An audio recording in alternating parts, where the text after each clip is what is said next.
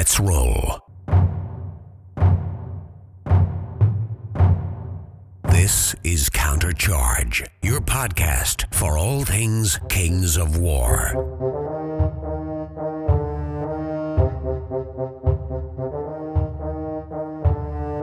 Join your hosts as they delve into the world of Mantica and bring you in-depth coverage of all things Kings of War. Welcome to Countercharge. I'm John Fawkes. I'm Mark Zlowinski. I'm Rob Panoff. And I'm Steve Hildrew. Welcome to Countercharge. So, today's episode is a little bit of a special one because we were just chatting with the host of Countercharge about getting our kids into wargaming, into Kings of War, because we've all got kids of different ages, well, some of us have, and we've had varying levels of success in getting those kids interested in our hobby. And I think I've had the least success, and I was desperately looking for some tips, and I thought, who's the guy that I know that actually brings his daughter to Kings of War tournaments? And it's none other than Kings of War Fanatics admin, legendary man in the gaming scene, John Fawkes. Welcome, John, to Countercharge. Cheers, Steve. Good to speak to you. So, John, for those who might not know who you are, let's start off with a little bit about... we've had you on Countercharge a few times before, but they were reasonably long ago, so maybe a new listener or something like that doesn't know who you are. Tell us a little bit about your gaming origin story, how you got into wargaming, how you found Kings of War. Yeah, sure. So I'm late 40s now, so I'm even older than Steve. So yeah, I started gaming, playing D&D and AD&D at secondary school, so around 11, 12, 13. And I distinctly remember playing a Warhammer version back then. So that would be 83, 84. So that was possibly version 1, version 2 of Warhammer Fantasy Battle. So that's right in at the almost at the ground floor with wargaming on a tabletop. Stopped playing it basically puberty, as most people. Discovered that girls and hobby don't tend to mix that well at that age. So I moved on to went to university. When I left university, I moved to the East Midlands, Nottingham, the Lead Belt. I met up with Sharad Vora, who's the tournament organizer of Battle Masters. And Sharad's a really good friend of mine. We've got mutual friends I went to university with. And he reintroduced me to Fantasy Battle. So that'll be around 4th or 5th edition, so Hero Hammer time. And I collected Wood Elves and Orcs and Goblins and Undead, quite a lot then. Then got bored of that and moved on to Pew Pew, so a bit of 40k, and I've got 3, 4 40k armies downstairs in my man cave.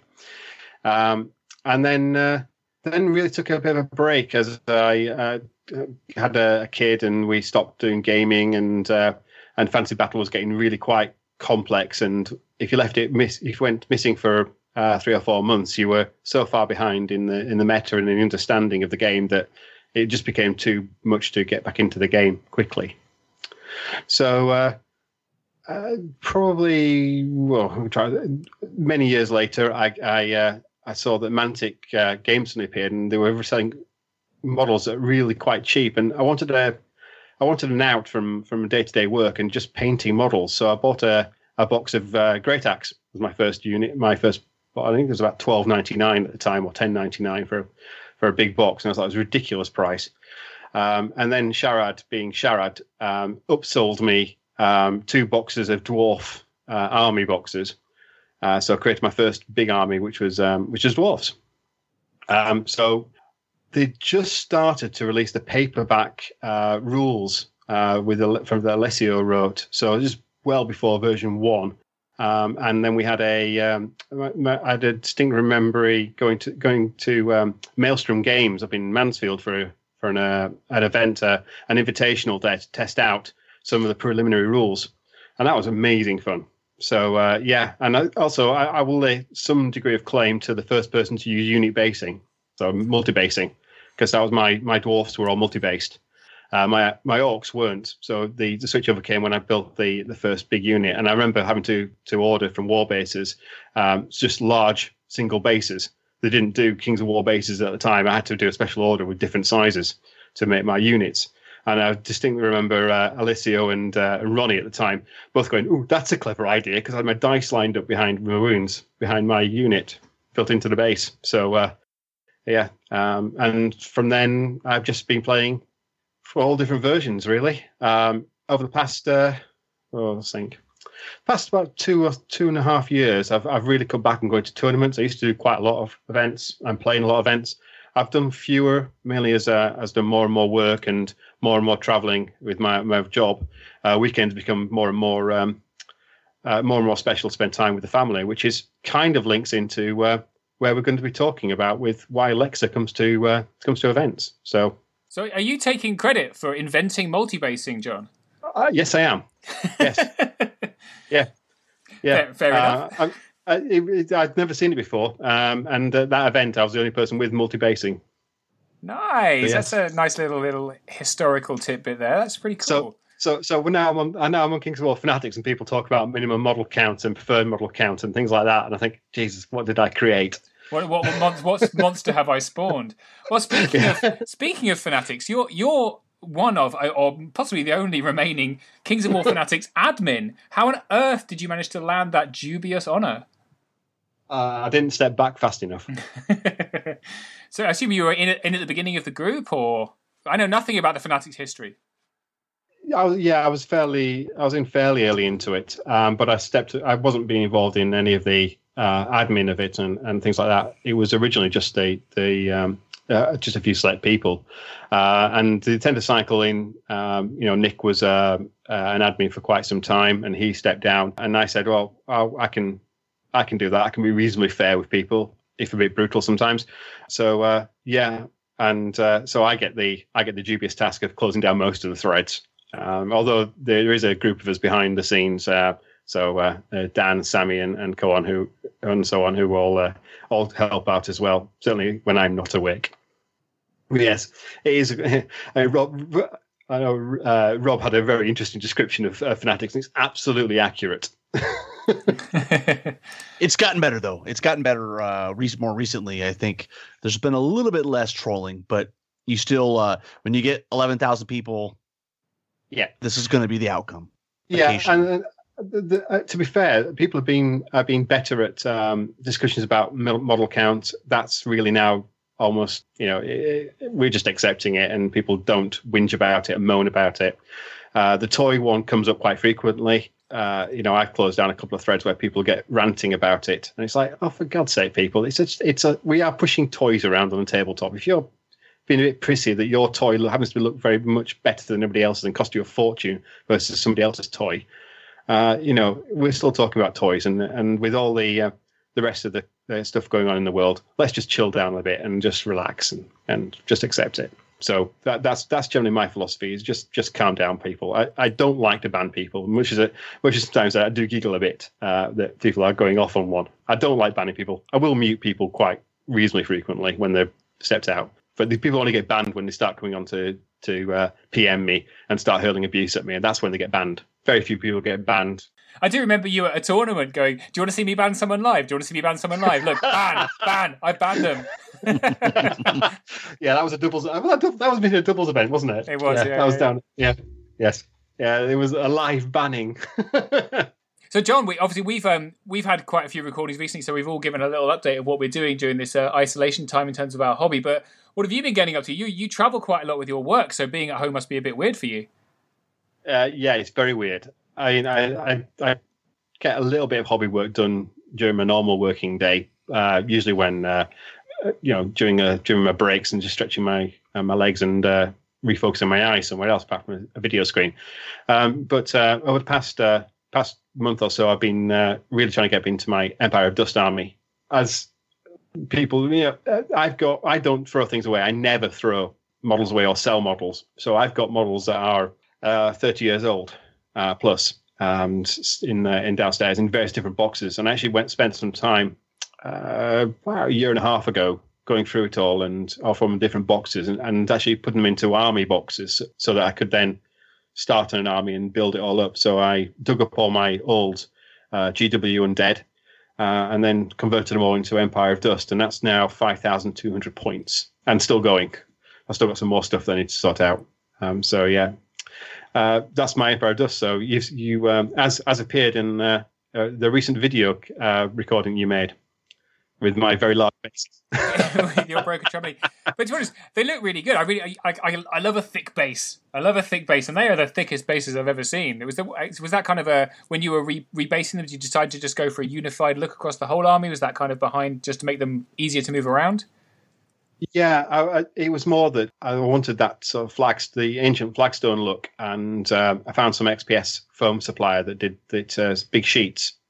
So just happened to be 10 millimeter thick. So I thought, well, it'll do, and it's fine. But I was going for the basing color scheme is very much inspired, shall we say, by Petra in Jordan. So the rose red city, and so it's a rose red sort of sandstone look, which I think works quite well with skeletons, because it's just that subtle difference in color makes them still stand out. Sometimes a problem can be with Empire of Dust armies, you go for a very sandy coloured base, and you've got a very sort of bone coloured, obviously, army. You can hide away quite nicely, whereas mine's got a distinct red sandstone base, whereas they're a lighter brown colour for my skeleton hordes, so they stand out a little bit. And I've got a nice contrast colour in there as well. Yeah, I think they look great. The other thing we haven't talked about is 4-Foot Snake. So both the tournament and the podcast. So for those who don't know, John runs a podcast called 4-Foot Snake, which is himself and three of his friends just chatting mostly about Kings of War. But we haven't heard you recording for. You had a bit of a spurt of activity at the launch of version 3, and then it's gone all quiet. So what's going on with 4-Foot Snake? Well, it's now just two of us. It's now just me and Dan. Right. And whilst we should have more time to be able to do it, part of it is Dan does lots of D&D and other gaming, and I'm just generally knackered in the evenings. So if I've as you will know, you're traveling for sort of 5, 6, 7 hours in a day. You get back home and you just want to sit down with a meal, have a drink, and catch up on television. And before you know it, it's 10 o'clock, and you're going, right, that's it. I'm knackered because I've got to be up at 5 the following morning for another drive. So just getting time to do it, to be honest, is difficult. And we were going to run the 4-Foot Snake GT this year, but neither Dan or myself are particularly good at organising. We both wanted to run it and be on a video stream and commentate on it, but we didn't want to run it. So one of the Northern Kings offered to run it, but we just didn't have time to get it moving, to be honest, getting forward. So we just said we'll just do a year out from running it, and perhaps in 2021 we'll have time to do it. I want to do it when hopefully getting Jeff or Mark Cox to come across, because they were both looking to come across this year, sort of middle of summer. And that was potentially one of the days we could have run it. But obviously, with the current situation, that ain't happening. Yeah. The other thing I say is I actually I try to think actually, the most, I tend to travel across to the US quite a lot for tournaments now. So I've been to Lone Wolf twice and Blue City Brawl last year, which was brilliant. Drinking, visiting Memphis, meeting up with Rob again, and playing doubles, which is just great fun. So that's a year ago. Wow. Long time. Yeah. So I like to travel. I see it as I'm very privileged to be able to do that. It's not everybody can get the time off to be able to do it, or the cost to go to the US. But to be honest, if you book it early enough, things like Lone Wolf, flying into Houston, it's not cheap, but it isn't as ridiculously expensive as some people think. So I highly recommend going to the US for events. It is great fun. Steve, you were supposed to be going out there, weren't you? I was, but that was Adepticon, so that definitely didn't happen. But I think we managed to get the flight refunded. So hopefully, fingers crossed, next year I'll be coming over to, I don't know if it's to Adepticon or to wherever Clash of Kings is next year, but as long as Ronnie has a decent business year, then I think he might charitably extend his offer by 1 year. So we'll see how that goes. I can't wait. Rob, Blue City Brawl still planned for this year? Is it in the? I mean, it's scheduled for May, but the closer we get, I think we'll have to. I think the guys will have to make a decision here in the near future. Right, you're not running it this year. That's right. You've stepped back from running it, right? Yeah, I actually I don't think anybody else knows this, but I've decided to run another event. And we were starting up a new endeavor in St. Louis. So we're going for a big singles event. So more details, watch this space. That's very exciting. I mean, I've got to ask though, Rob, why St. Louis? Number one, I already have a good friend that runs an event that's been going on for like 16 years there. And so I don't have to worry about all the venue stuff. I love running the events. I love the terrain. I love the actual hanging out with the guys. I don't want to have to find the facility and handle all the money and all the bull crap that goes behind the scenes. So that's why. Oh, that's awesome, because flights into St. Louis are usually pretty cheap. So yeah, and the second thing is great. I think there's two other reasons. One is St. Louis is underserved from a Kings of War perspective. We have not had a big tournament there. It's a fairly big city. It's on par with Memphis. And then the third one is it's in the mountain region, and I think the mountain region needs, can always use another qualifying GT. Is that St. Louis, Missouri? It is, as opposed to Arkansas. Even I know it's Arkansas. There you go. No, I happen to love St. Louis. Actually, believe it or not, I took my honeymoon and my second honeymoon in St. Louis. And the reason is because we were broke when we got married, and that was the cheapest place we could fly to. So I have a soft spot in my heart for St. Louis. So I would love to try to get there. Yeah, well, we have the tournament pack ready to roll, and I would think by the time you're hearing this, we will have announced the date and the costs and the point levels and all the details. And I think for the first year, if we can get 20 to 30 players, I think we'll be happy. But I think we're looking to grow this into something big. So we'll watch this space. We've got a manufacturing site in St. Louis. I feel somebody's planning a business trip. I don't. Unfortunately, it's not my division, so I can't really justify it. But I'll think about that one.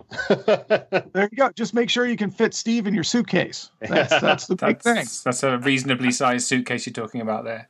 I'll cradle your miniatures.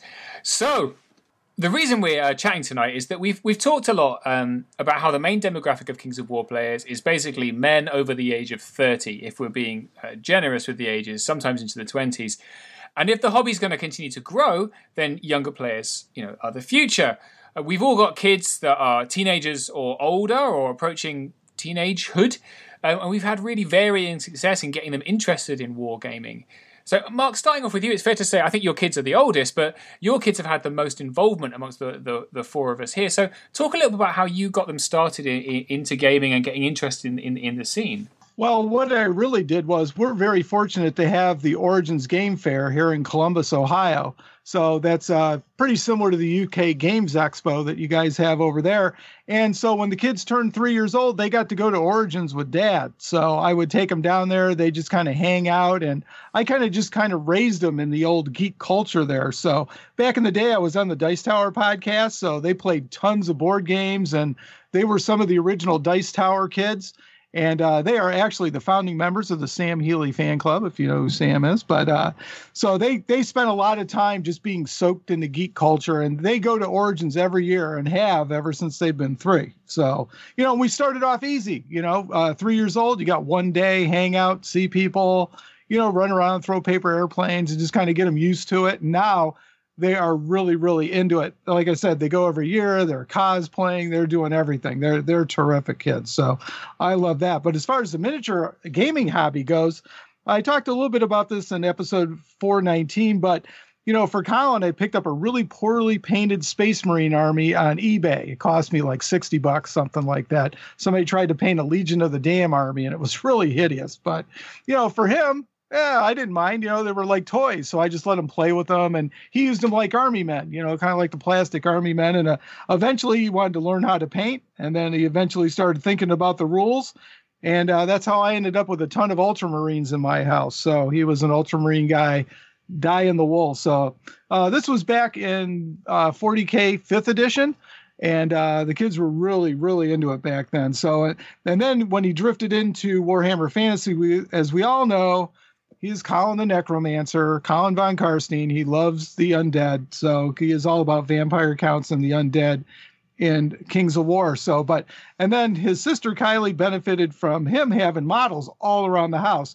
So she started painting, and I started teaching her rules when she was about 6, I think, somewhere around there. So her first Adepticon was 2010. She was 7 years old, and I remember that really fondly. I remember picking her up from school. It was pouring rain, and we drove to Chicago and rained the entire trip. It was really, really, really interesting. But, you know, when we got there back in 2010, there were just a handful of kids there, you know, 2, 3, something like that. And I'm really happy to say Adepticon, you see more and more and more kids there every year. It's really heartening for me, myself, just to see all these kids getting involved with the hobby. So.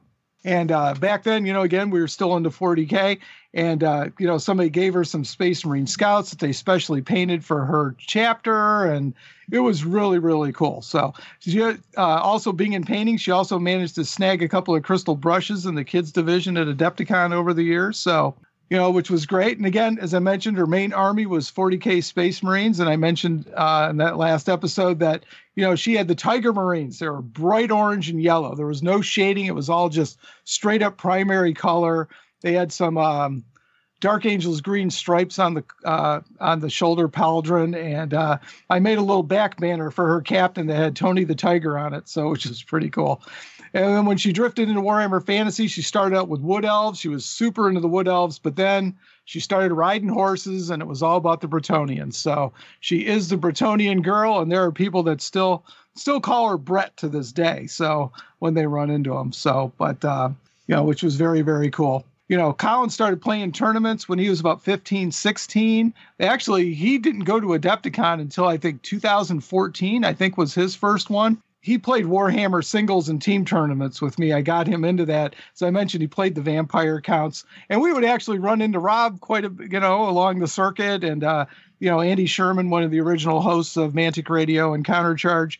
We played a lot of Kings of War in first edition. I remember getting the first starter box. It was awesome. And we actually built that while camping. So that's a tip. You know, use it as kind of like when you're on vacation or something and the kids are really bored, clipping and gluing models together and kind of pushing them around with Dad was kind of fun. So there's a little tip for you there, Steve. So get the people in isolation. But in 2014, he took home Best Painted at the U.S. Clash of Kings. That will never happen again. But we just continued to play in tournaments, and our last KOW tournament was Living Legends down in October of 2019. We had a great time. Colin and I played lots and lots of 500-point Kings of War first and second edition games on Friday nights until Kylie's D&D game moved to our house, and they kind of took over our gaming spot in the basement, her and her friends. So we're kind of looking for a place to play right now. So only when it is canceled and not at our house do we manage to get in a game. So, but he's playing a lot of Walking Dead, Zombicide, and stuff like that. So, you know, which is fun. Just a little quick note. Colin also has a crystal brush to his credit as well. Their father will never have one. So it's very cool. But and then Kylie's kind of fallen out of the hobby right now. She's focusing on D&D and board games with her friends right now. But she is building some Stormcast. I know that's kind of sacrilege here, but we picked some up when we were in San Francisco, because one of the other things I do, guys, is every time we go on vacation, particularly when my wife's not around, I always look up where the local Games Workshop store is, and we go in and visit and paint and hang out. So they kind of got sucked into it kind of through that. Every time we took a vacation, particularly we went to Washington, D.C. a couple of times, my wife had to go to a conference, so I would take the kids and go to all the local GW stores. So that was the kind of dad I was. So a lot of fun, though. But both of them love Adepticon. They have a great time. And it's just really nice gaming with your kids. I highly recommend it. Cool. And it's kind of funny because I kind of set aside Friday nights as our game night where we're going to do board games. And then we're recording this right now. So I'm just the worst dad at the minute. But, yeah, John, you're a terrible human being. I am a horrible person. Horrible. I was like, yeah, but that's okay, Steve. So do you have any, I'm sure you have some Games Workshop stores around you, so. Well, yeah, they're all closed. Yeah, they're all closed right now. Well, when they open back up again, they let you paint a free miniature. And I'm telling you, that is an awesome way to kind of get your kids a little bit interested, because GW does one thing. They try to get you into the hobby, so which is kind of fun. So, you know, and, you know, if you pop to the other stores, they can kind of build up a little force because you get a free miniature at each store, which is kind of cool. And then they get a couple of models. and you have a good time with them painting, and you get that quality one-on-one time with them. So I highly recommend it. If you got some of those stores around, definitely check them out. Yeah, we have, well, because I live in the Midlands of the UK, which is pretty close to GW headquarters. We actually, I think I have 5 Games Workshops within driving distance of me. So that's definitely something. But it's kind of interesting. I'll talk a little bit about my kids and where they're at in a minute. But I still think Games Workshop here has something of a bad reputation, particularly amongst kind of teenage type kids. It turned out being a little bit too nerdy. It's not quite at the level of acceptance I think it is maybe over in the US. But John, you're notorious for bringing Lexa to double tournaments. So was that how you started? Talk a little bit about how you started wargaming with your daughter. Yeah, sure. Actually, the first event that Lexa went to probably should have been about 6 or 7, perhaps 7. And it was Rob Berman ran a Clocks of War event in Nottingham. So this is before Rob joined Mantic. And for some reason, I think I said, Lexa, do you fancy coming to this? And she said, yeah, sure. So I contacted Rob and said, is it okay? She comes along. She'll keep quiet and she'll have an iPad with her or something to keep her occupied. And she came along to the event and didn't get anybody's way and rolled a few dice and spent some time with me. And that was really good. And it was the first introduction really to the hobby scene and the, all the adults. It's the first time she met sort of Nick and Dan, who were both there. So that was, and from then on, it really became, she just came along with me to when I was playing in one-day events. She would just come along with me and watch. When she got bored of it, she'd get her iPad out or a book out or something and read and sit in the corner. She'd come along to do the critical rolls. She was extremely good at rolling double sixes for nerve checks, provided I wasn't anywhere near her. As soon as I got near her, she just fluffed it and rolled double ones all the time. So it became a bit of a joke. And we used to go to the events down at Black Dragon with Gary. We had quite a few events down there where she went to. And it was when Matt started organising the doubles events down in Hertfordshire. And, from just to give a geography lesson to people not from England, Hertfordshire is about an hour and a half's drive from where I am in the Midlands, which is basically next door for people in the US, but the opposite end of the world for anybody in the UK. And I said to Lexa, do you fancy going to a doubles event and actually playing the game? And so she was about 9, 10 in the first event. And we came 4th out of 12. So clearly she was the tactical genius on that. If anybody who's ever played with me in events knows I'm not the most gamey person. She did dice off our first event. In the first game, she rolled the first 4 nerve checks she did were 11, 12, 12, 12.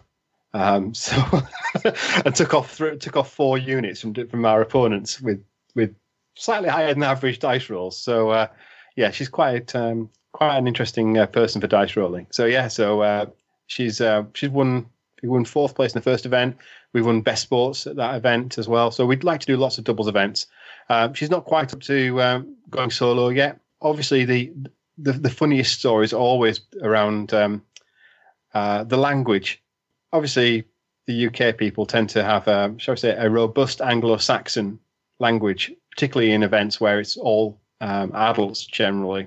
So she has learnt a few choice words, but she's also learnt to not use them around other people. So she doesn't get embarrassed by it, and I don't get upset. And it's the first thing I say to people is don't act any differently around Lexa as you would do around anybody else. We are quite a respectful community as a whole.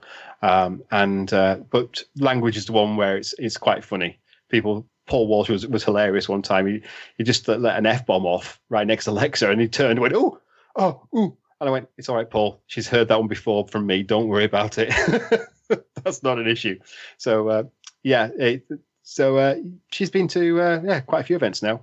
And probably we went on one of our allowed walks out of the house.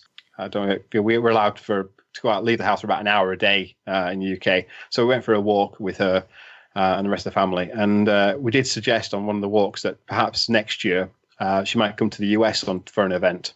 So I need to get her trained up and so that she can handle dealing with Americans. So that could be quite funny. But we'll see. We'll see how that goes. So do you guys play at home as well, or is it just when she comes to events that you guys she rolls out her dice rolling skills, which sounds like you're actually abusing her ability to roll dice for your own benefit here. Oh God, yes. I mean, let her do all the critical dice rolls, absolutely, and I just need to walk away and leave the table because otherwise it doesn't work.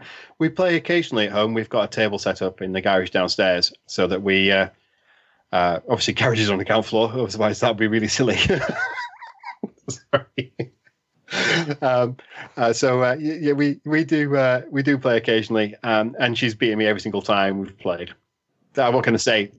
She in version 2, Elohai were just broken. So, and she's also getting a little into the hobby, painting wise. In fact, anybody who's seen my Basilean army, which has got some Stormcast Eternals as Elohai, there's one model on that base that's actually painted by her, and I will challenge anybody to be able to pick out which one it was, because it's actually can't tell the difference.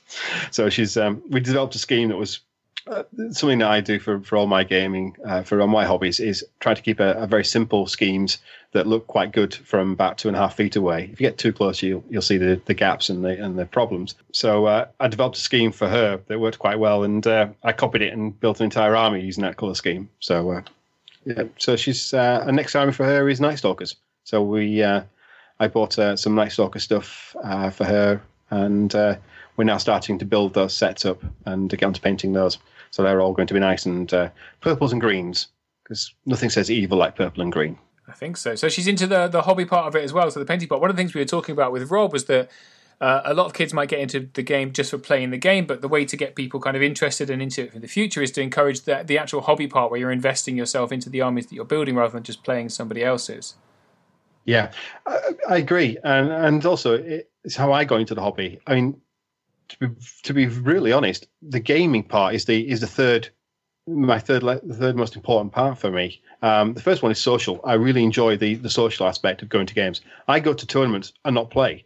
I've been to 2 Clash of Kings because I've been away for the week before on business, so I knew I couldn't go to the full event. But I've popped down and bought a hotel room for overnight just to go and just to chat with people and have some drinks and go out for a meal with people, just for the sheer fun of it.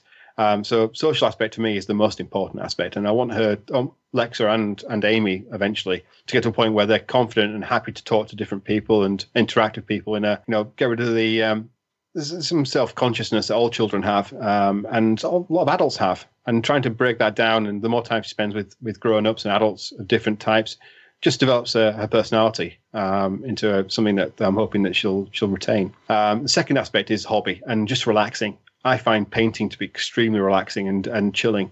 Provided I'm not spending all my time painting damn straps on ogres, which nightmare. But painting an army I find to be very therapeutic. If I never play it, I mean, my Empire of Dusk, I probably never play it, and I've got 5,000 points downstairs. So it's I'm just painting it because it's there and it's something to do that gets my mind some mindfulness, getting it off whatever else is going on in the world. And then the third aspect, obviously, is actual gaming. But that's that's very much a back step for me. Gaming's fun, but it's not the be and end all of the hobby. Yeah, Rob. So obviously, Aubrey is the voice of Countercharge and the co-host of the Board Game Cave. And I missed the Board Game Cave. I recorded you an intro for the Board Game Cave. I know. And it never came back again. She you know what? She's getting to that age where she's too cool for this kind of stuff. I don't know. It's unfortunate, but on my end, it's really more about the hobby. She, from a gaming aspect, she finds other things more maybe accessible or more fun. She's been playing a lot of Magic. We do a lot of board games. And so from Kings of War specifically, she's really more about just painting models. And she's, I think that's, I think if I ever really wanted to get her into the game, I think that's the avenue would have to go, which is create a background story. Let's make a custom model for that character. And then she would paint it up, and that would put some investment in her army, and it would get her excited. And but the other thing is you can't push them, right, John? I mean, it is what it is. If they're interested, great. If they're not, there's not a whole lot you can do about it. Absolutely, yeah. That's really important. Not to try and force your, living vicariously through your children is not a smart move at the best of times. So you can try and give all the support and encouragement and and whatever, but fundamentally it's their choice. It has to be their choice. And they may come back into it later as well. Yeah, I totally agree with that. You can't push them. That all you can do is kind of set the table for them and see if they take the bait, so to speak, and stuff like that. So, but that's why I do the 500 points, because it's not a huge time investment, not a ton of models. If you want to do something else, and they can paint it up and they can play, and it basically gives you the experience, in a short period of time. So that's like we did in 40K. We played mostly Combat Patrol and 1,000-point games in fantasy, just fun, fast, and furious. Yeah. So with my kids, so obviously I only came into wargaming. It's about a year and a half ago, and so at that point, my daughter is she's 18 now. And she was into her exams, and she's actually very, very arty, and she's going to art school, so she'd probably be able to paint something really beautiful. But and she said, "Oh yeah, I'd kind of like to paint some models, but I've got these 7 pieces of homework, and I've got to do 4 paintings for this and the other." So that was something that we haven't come back to, although I might still try. My son is he's 13 now, and I actually got into wargaming to play with him because I was looking for things to do with him, because we did play some video games together, but he's got a Nintendo Switch and he tends to just kind of focus on playing that. So I thought, hey, when I was a kid, I loved playing war games with my brother, and maybe we could do that. And we played a few games, but he lost interest pretty quickly. He wasn't interested at all. And I found I was interested, and that's how I kind of got into wargaming and into Kings of War. So recently I did get him back into playing a couple of games with me, but that's kind of fallen off the sidewalk a little bit. So I will keep trying there, but he's definitely not a painter, and he's definitely not interested in the hobby side at all. He just likes occasionally playing games when he feels like he's not too cool to play with his dad. But I do have a last chance saloon with my 3-year-old. So he's at the time he likes picking up the models, and he likes throwing them around and running them over with Duplo toys, making me twitch slightly. I'm like, that's a greater fire elemental than I spent a lot of time airbrushing. So what would you veterans suggest for getting my 3-year-old started in the hobby and interested? Well, for myself, Steve, I envision a trip to the UK Games Expo for you. So you can just kind of, my tip is just kind of get them started in being in that environment and stuff like that. So my other top tip, and how I get to go to a lot of places and got my kids involved, was I do daddy-daughter trips or daddy-son trips, and my wife doesn't go. So that's how I get to go to wargaming stuff. And big thing about getting the kids to go, because they get to go on a trip with dad. They're only with dad. So it's a lot of quality time, and you just kind of take that trip, and have a good time. And then hopefully it turns into going to tournaments and things like that as they get older. But, that might be a tip for your 13-year-old. But for the 3-year-old, definitely, probably even the 13-year-old, hitting a gaming convention, something like that just to get them started and interested in stuff. That's my tip. One tip for me would be once GW's head office opens back up, doing the tour around the gallery upstairs. That's really impressive. And seeing all the miniatures in big diorama settings is really, really good. My two both loved that from a very early age. And it's free for them to go in, so it only costs for adults. And they serve very good coffee, apparently, in Bugman's, so your other half will be happy. They'll serve wine as well. Hey, I'm down for the wine, although I'll have to drive there. This is at Warhammer World, right? Yeah. Yeah, I did take I took Oscar to the UK Games Expo, actually, when we were starting to play Kings of War. And someone on the Mantic stand sold me some of Nick's Battlefield cards that I never used. And I now have 3 packs of Battlefield cards, because people keep giving me Battlefield cards. And we actually had a really good time there. We spent a lot of time going around. We played a Hex game that he enjoyed, and we sat down for some card games. But it was really exhausting. It was the first time he'd been to anything like that. And after 3-4 hours wandering around the game floor, he was kind of done. So it's kind of interesting. And we have talked about going back sometime. I've got some amazing photographs of him with some Mass Effect weapons some cosplayer had, and he was looking really happy at that time. I think he was about 11 at the time, so it's something we could get back into. I think the problem is, and I was the same when I was a teenager as him, he's kind of painfully shy, I think, and the idea of going to a big expo and talking to people that he doesn't know, I think he'd never admit it, but it's probably quite daunting to him, and he's kind of withdrawing to himself, whereas obviously I've somewhat grown out of that, shall we say. But my 3-year-old is really, really outgoing. So I think, that's definitely something he might enjoy picking up. And he does love playing games with us. So we'll see how we go with that anyway. Do we think that other games have a higher proportion of younger players? I'm thinking specifically of 40k just because of the massive amount of players that play it, but it seems that's a lot more attractive. What do you think is the attraction of the game? Do you think it's because they've got big guns? It's the big guns, right? I think it's just accessibility, right? I think that there's just, if you go to a gaming store, there's typically going to be a game of 40k going on. And but to your point, there is something about the sci-fi element that maybe the modern generation prefers over fantasy.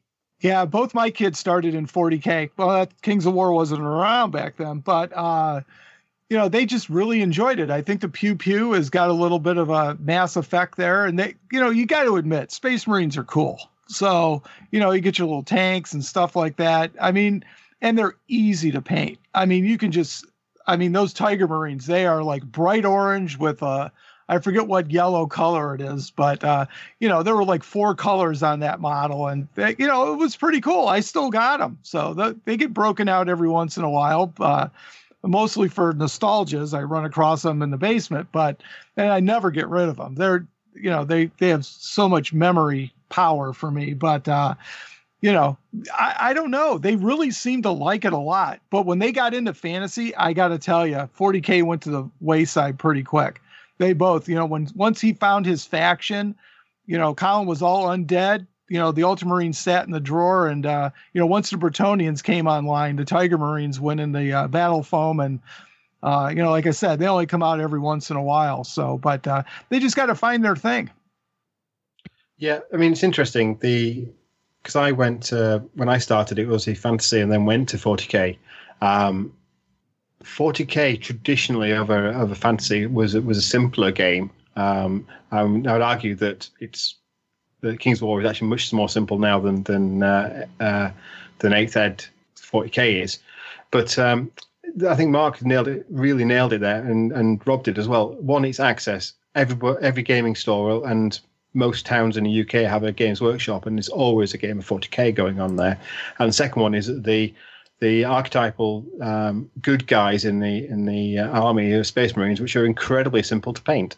To get something that looks even slightly good now with single paint on the top, a wash over the top of that, and then pick out a little bit of color here and there, and it's more than adequate for gaming for the kids. So I can see why 40K is, and my concern is that the 40K's the rule system is becoming so bloated and so complex, despite the wish I get from GW to keep it relatively simple to pick up and carry on. It's actually quite hard to learn to play, whereas Kings of War, I think, is incredibly simple to play and learn to play. So, my tip for Ronnie and the Mantic team is go for relatively simple armies that you can paint up really, really quickly and easily, but keep your rules nice and simple, and you might stand a chance with the young end. So I know that sort of orcs have always been fairly easy to paint, and eventually I think I'll get my Lexa and something onto that. But Night Stalkers are fairly easy to paint as well. But yeah, Pew Pew, it does tend to grab boys' attention. One of the things I was thinking about with because I was always a fantasy nut, right? And Lord of the Rings was when I was a kid and when we were kids, there wasn't a lot of the other kind of forms of entertainment that's kind of exciting. And actually, so the idea of fantasy for me was really, really exciting. And reading books like, Raymond D. Feist books and Tolkien books totally grabbed me. So for me, I've always been a fantasy nut. But people of that age these days have access to this huge range of entertainment, and things like anime have just absolutely skyrocketed in popularity. So I know, for example, that my 13-year-old is really interested in anime and watches some. And I wonder if somehow kind of the lure of fantasy is something really exciting and out there has dulled a little bit, because there are just these really wild forms of entertainment that are really imaginative that are outside of the gaming world. So something like fantasy actually seems a little bit tame now because it's a little bit more mainstream. So in that way, it becomes less attractive and it is less likely to grab attention. Yeah, it's a fair comment. Yeah. I think also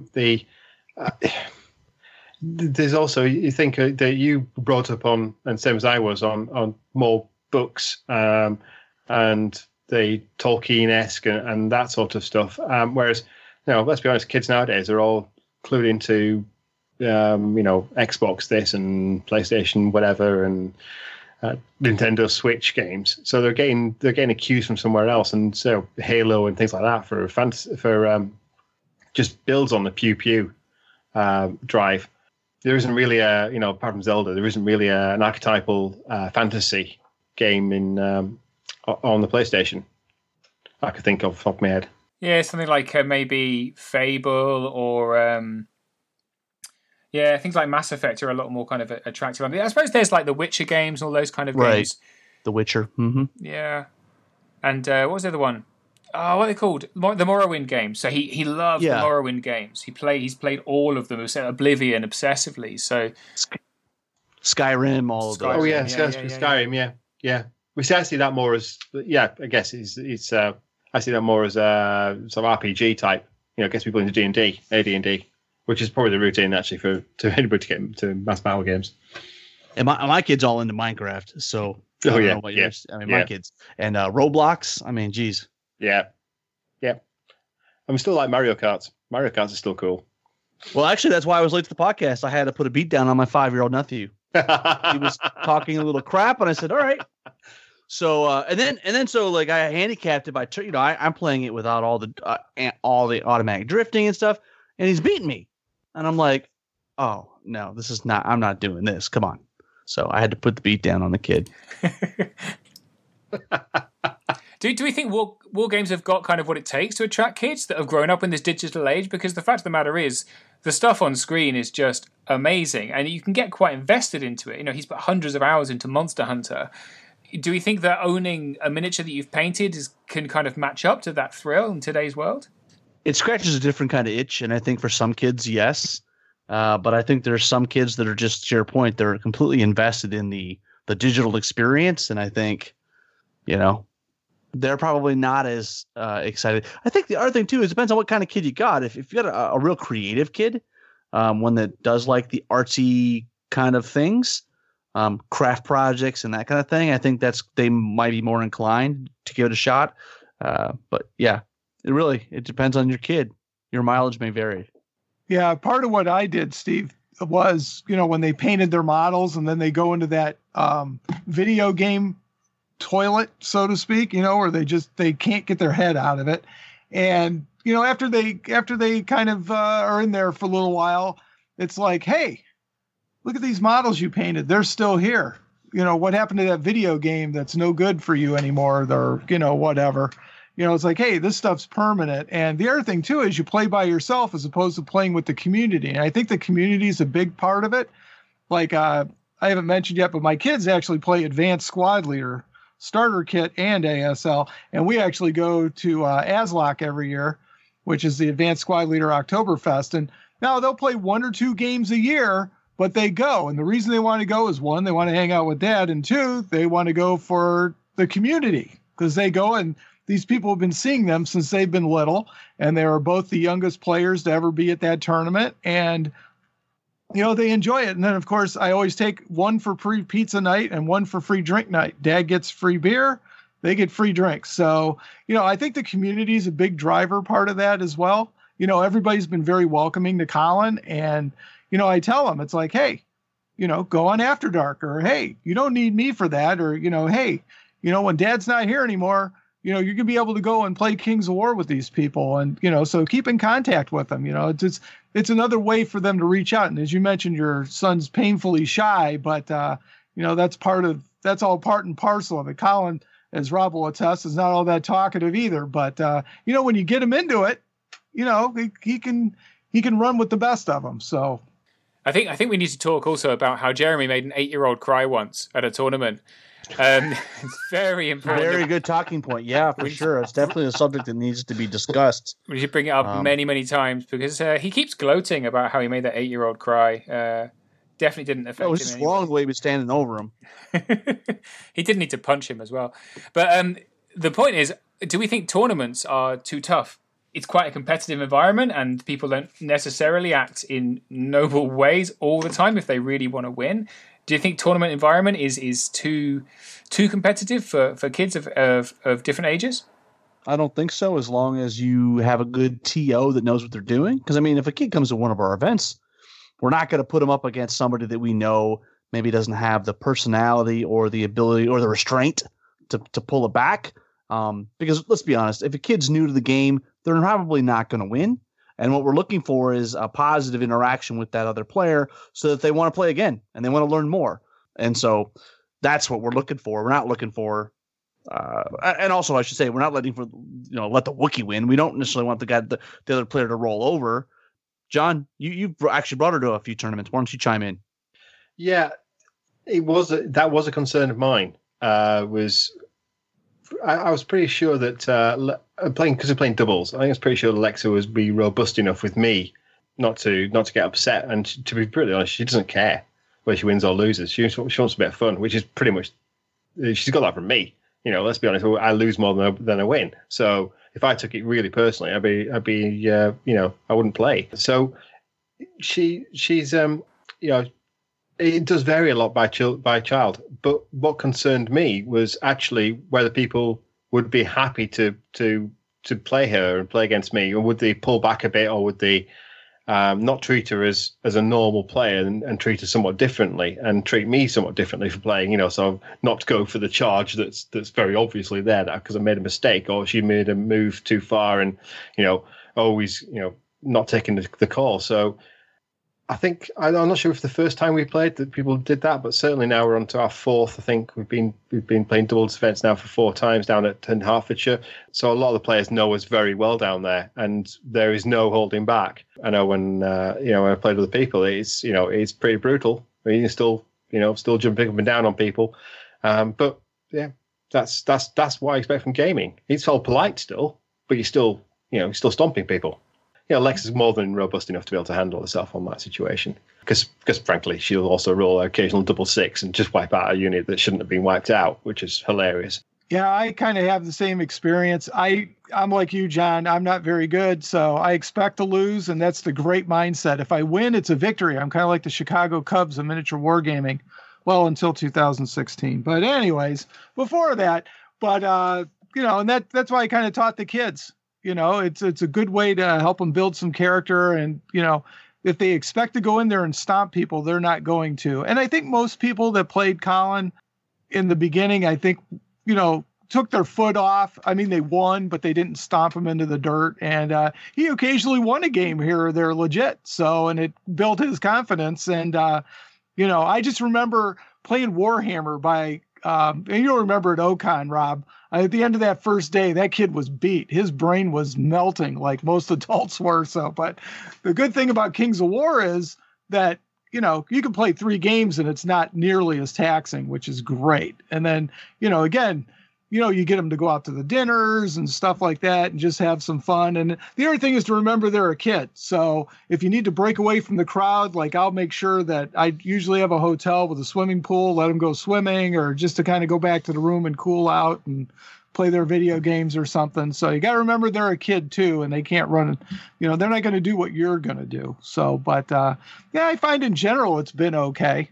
I really didn't have any big problems. Kylie only really played with me as my partner in all the games that we played with her. She got invited to actually play in the 40 kids kid tournament at Adepticon, but she turned that down. So, and that reminds me of kids tournaments. Harris Dewsnap has been on the podcast before, and he actually ran a tournament just for kids. And I think that's a great idea for just trying to get people and the kids playing the game. So, one of these days, hopefully we'll have, if the kids don't want to play with the adults, you can have a side event, kind of like Masters, where, maybe they got a little 4 or 6 person kid event going on. And I think that would be great myself. It's a very good point you made there, Mark, about tiredness. I do notice that Lexa, by the end of the midway through the last game, is starting to zone out. She's not engaged as fully in the game as she is at the first game. So that is a good point. I think when we do start playing together and going to events, it may have to be just a 3-game event. I think a 4-game event will wipe her out. She just won't be interested in the last game. So, but that is, is the robustness perhaps is, let's be honest, she's 12. So, she's not got the attention span that a lot of people have. My favorite kid at a tournament, Rob, I can't remember his name, but he's been on Counter Charge a few times. The king of the smack talk. Jackson Blackmore. Jackson Blackmore. He gives as good as he plays Basileans, right? He definitely. Yeah, it's fun. It's fun. It's weird because like when you're playing, we're just joking about Jeremy, but in that situation, he's playing a new kid for the first time. He didn't know how to do it, how to deal with it. But Jackson comes to the table and he starts talking crap, like right from the beginning, and so it kind of catches some people off guard. They're like, what do I do here? Well, what the answer is? You talk crap back and you pound him in the ground. You give him a good fight. He's one of those people that likes to get a big scrap going, and he's a lot of fun. And he doesn't cry. And I've beat his ass a few times, so he takes it like a champ. Nice. So before we get into shout outs, does anyone have any closing thoughts about getting your kids into wargaming? Do's and don'ts, anything we might not have mentioned. John? Nothing particularly, just don't force the issue. If they're interested in gaming, offer them. I said the way I got Lexa in was taking her to events and letting her hang around the events and meet people and roll a few dice. That was the way in for me. It was very, very easy there from then on. She was already, she became known in the community well before she actually started rolling for herself in events. So that worked for me very nicely. That's good advice. I mean, if it's meant to be, it's meant to be. How about you, Mark? Well, for myself, I say get them used to the culture early. The earlier, the better. Don't force them, like John said. And I mentioned it before, I really believe making it special time with you and your child, I think is really important. Like nowadays, Kylie really doesn't paint unless it's time that we set aside and sit down and paint. She won't paint without me, but she will paint and build if we take that special time and sit down and just do that. And, unfortunately, I've been working a lot and I haven't been able to do it as much. And so I've got to try to rectify that. And this podcast is going to help me springboard towards that. But remember they're kids. So make sure you give them a break. If you take them to events or you take them to a event or something like that, just remember they need a break. They don't have the stamina you do, but definitely do it. There's nothing like playing games with your kids. I highly recommend it. I'm glad I did it, and I cherish all those memories that I had playing with them. How about you, Rob? I mean, I think what the guys have said is great. One final thing I'll mention, though, is sometimes if you have a friend that also has a child and you can find a friend for your daughter or your son. I know Aubrey's been going to the gaming store quite a bit with me because the owner of the store's daughters are there and she enjoys going and hanging out, and they're doing things like Magic, and who knows, maybe down the road they'll get more into miniature games. But the point is, it's cool because other kids are doing it, right? And so just keep that in mind. If there's another kid that you can latch onto, that could help facilitate getting your own kid into the game.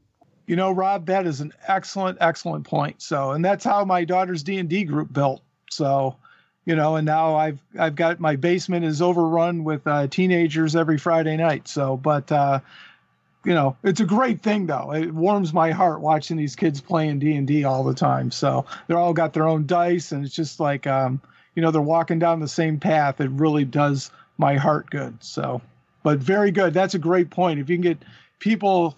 Other kids to show them that it's not stupid and it's not just for old people. That's a big piece. Awesome. Does anyone have any shout outs before we wrap up the show?